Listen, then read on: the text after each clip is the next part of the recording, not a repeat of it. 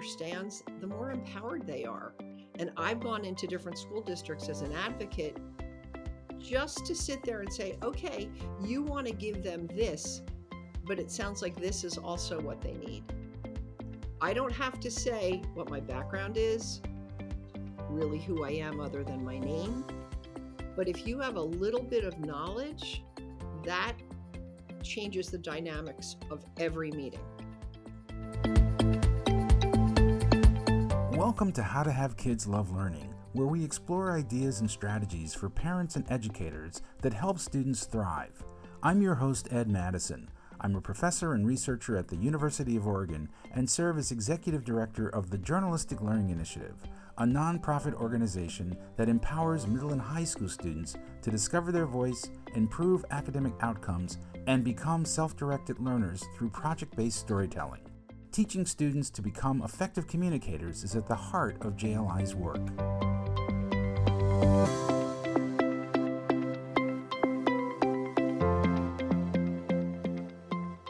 Well, we're talking with Betsy Ballard, a retired teacher who taught in the Unionville-Chadds Ford School District in Chester County, Pennsylvania, where she worked as a family and consumer science teacher and also in special education.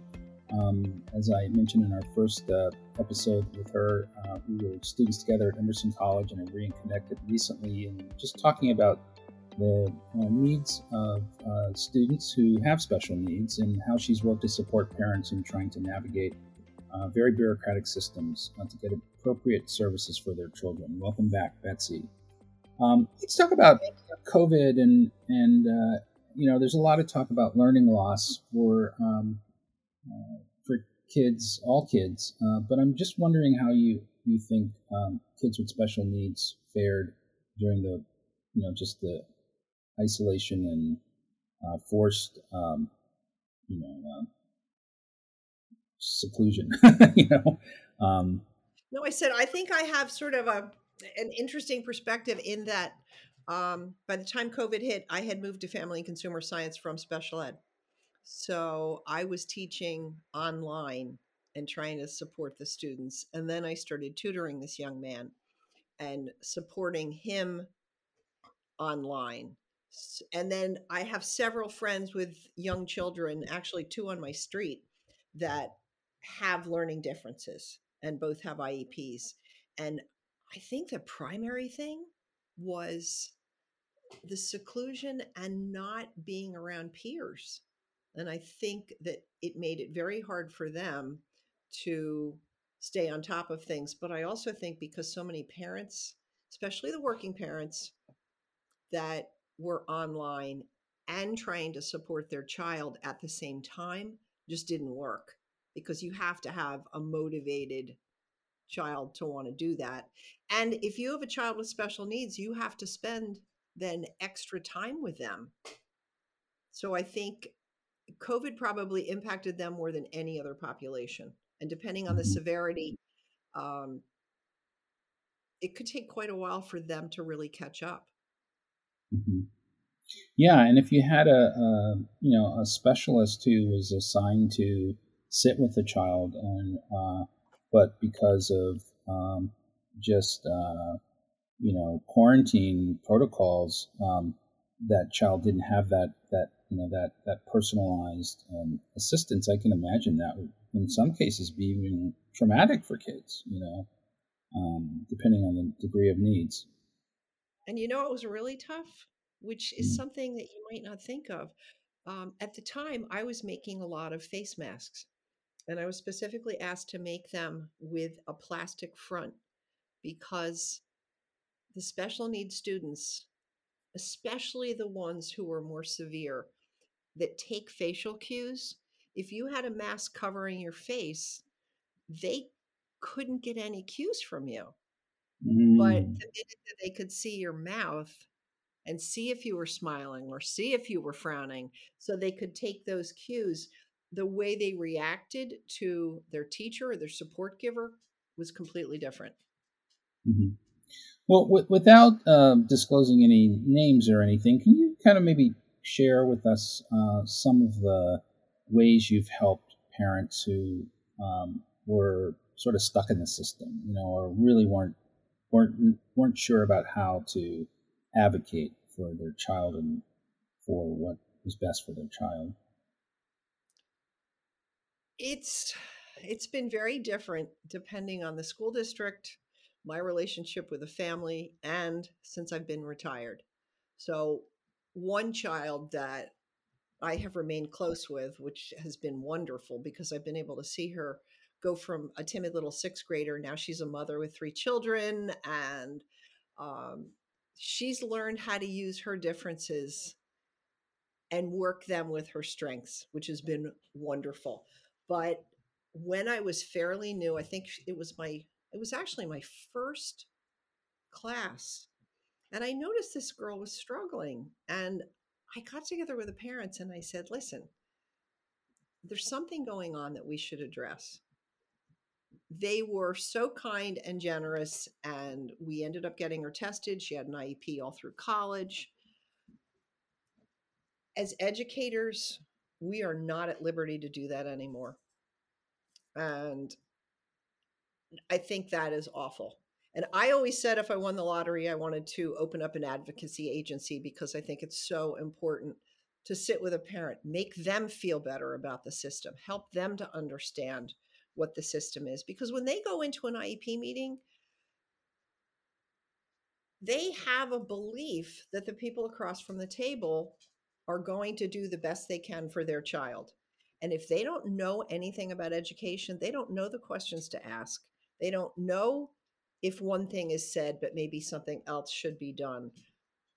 There's language that they just do not have, and they're scared. They don't understand what's going on. I sat with one of my neighbors. Her child has a 56-page IEP, and things kept coming up like they highlighted he was at risk in different areas. And I said to her, okay, but there isn't anything in the goals or anything in the specially designed instruction that addresses that your child's at risk. And that seems something that really we should worry about a little bit more right now than anything else. And just as an aside, specially designed instruction, if you don't know what it is really probably the most important part of the IEP, because that specially designed instruction says what you as a teacher will be required to do. So it might be give them a test in a larger font, let them leave the room for frequent breaks, proximity to the teacher, any number of things. And that specially designed instruction is special to that specific child. I feel that the more a parent understands, the more empowered they are. And I've gone into different school districts as an advocate just to sit there and say, okay, you want to give them this, but it sounds like this is also what they need. And I found, which is, I think it's sad that I can go in and I start talking like I know something about special education, and you watch that meeting change. I don't have to say what my background is, really who I am other than my name. But if you have a little bit of knowledge, that changes the dynamics of every meeting. Mm-hmm. And Are there certain? Yeah. I'm sorry. No, I was going to ask if there's certain maybe kind of best practices about preparing for a parent in terms of preparing for these meetings or making the most of the meetings. So whether it's keeping a paper trail or just I don't know. I mean, are there certain suggestions you would have for parents who are trying to navigate the complexities of all this? I would say go in with a list of what you're seeing, what you think the child might need, and have a conversation with your child. I mean, obviously, depending on the age, you're going to get different feedback, but why are you struggling in this area? Why can't you stay focused? Like, what do you see that's getting in your way? Obviously, if it's a younger child, it's different. And one of the hardest things is to get a district to pay a lot of attention to a child who's very young. I remember, now this is on the other side because special education is a big umbrella. So the very mentally retarded are at one end and the very gifted are at the other end. And they all have IEPs. And I thought that my daughter wasn't being challenged enough. And they said, oh no, she's only in second grade, so we wouldn't be able to test that yet. And here's the big thing parents need to know. If you think something's not right, or if you just want to exercise your right and find out their cognitive ability, if you write down that you would like to have a full academic and cognitive battery done, that district has 10 days from the time that they get it in writing to start to act on it. Hmm. Now, obviously, if it's a child who's getting straight A's and everything seems fine, they're not really going to take you seriously. But I was talking to a young man the other day. Honestly, I'm getting a new garage door. And I got talking to this 35-year-old about his son who's in ninth grade, and he was getting straight A's and he's been tanking in the last couple of months. So I teased it out a little bit more and I asked him what was going on. And he said, well, he seems to be struggling. I said, hold on.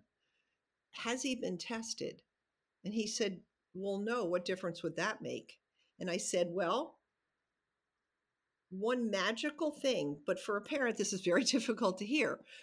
If your child's grades all of a sudden start to go down for no explained reason, something's going on. And if it continues, that can often be an easy way to get in the door to have someone pay attention to you that something's going on with the child. If the grades are just going along and you think that something might be off, very, very different than all of a sudden the grades starting to drop off. Mm-hmm. And obviously, if you see something behaviorally, and there are behavioral assessments that they can do as well. Mm-hmm. But I don't think enough parents realize that it's up to them to push the system to make sure that what's done for their child is correct. Mm-hmm. Let me ask you. At the other end of the spectrum, there's a phenomenon happening where students, particularly in some cases students of color, are being designated as special needs kids, and they actually don't have a disability. So there's a presumption that that they're slow or whatever else, and so they get labeled in a way that really is a detriment to their self-esteem. And I'm just curious if you've seen that phenomenon and what parents can do if they fear that their child is being labeled in a way that's inaccurate and doesn't serve them. Again, receiving the label of special education would only come after extensive testing.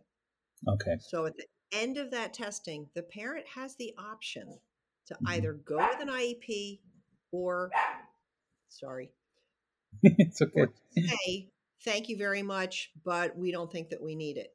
I did have a young man, actually, it's funny, I'm thinking about, he was sitting at the table behind me, um, a young man of color, wonderful little boy. He was in fifth grade.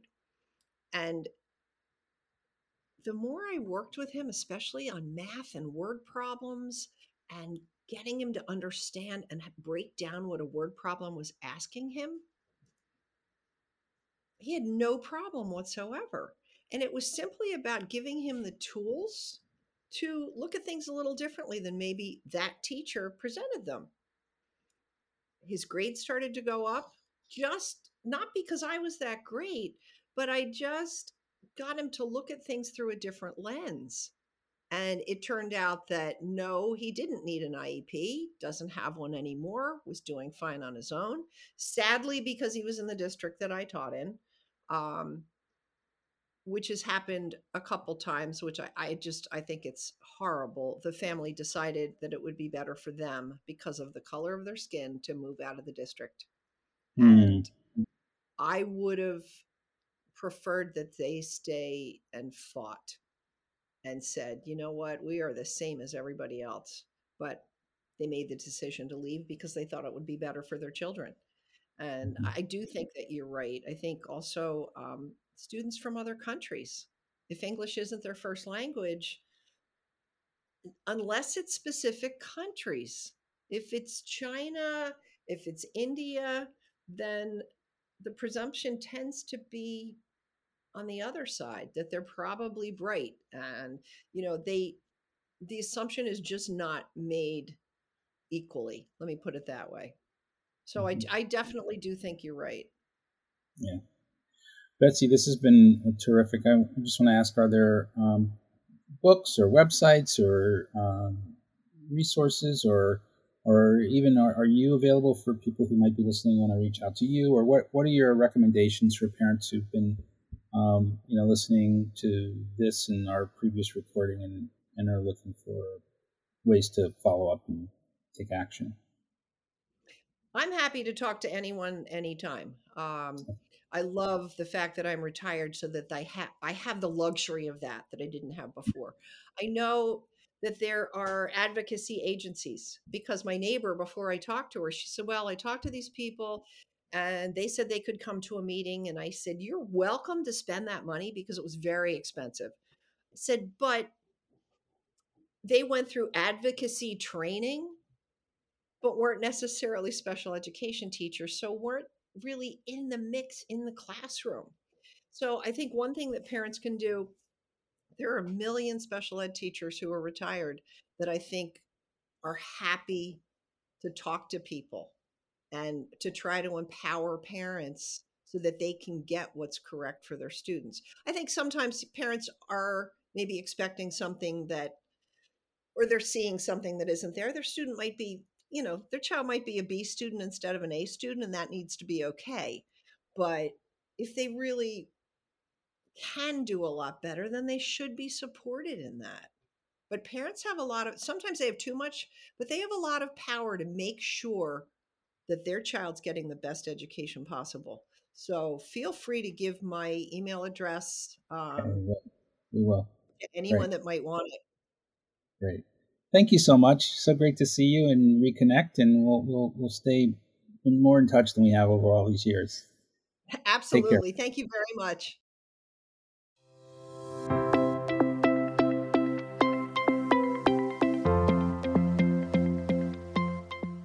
How to Have Kids Love Learning is produced by the Journalistic Learning Initiative. For more information about our work, please visit journalisticlearning.com.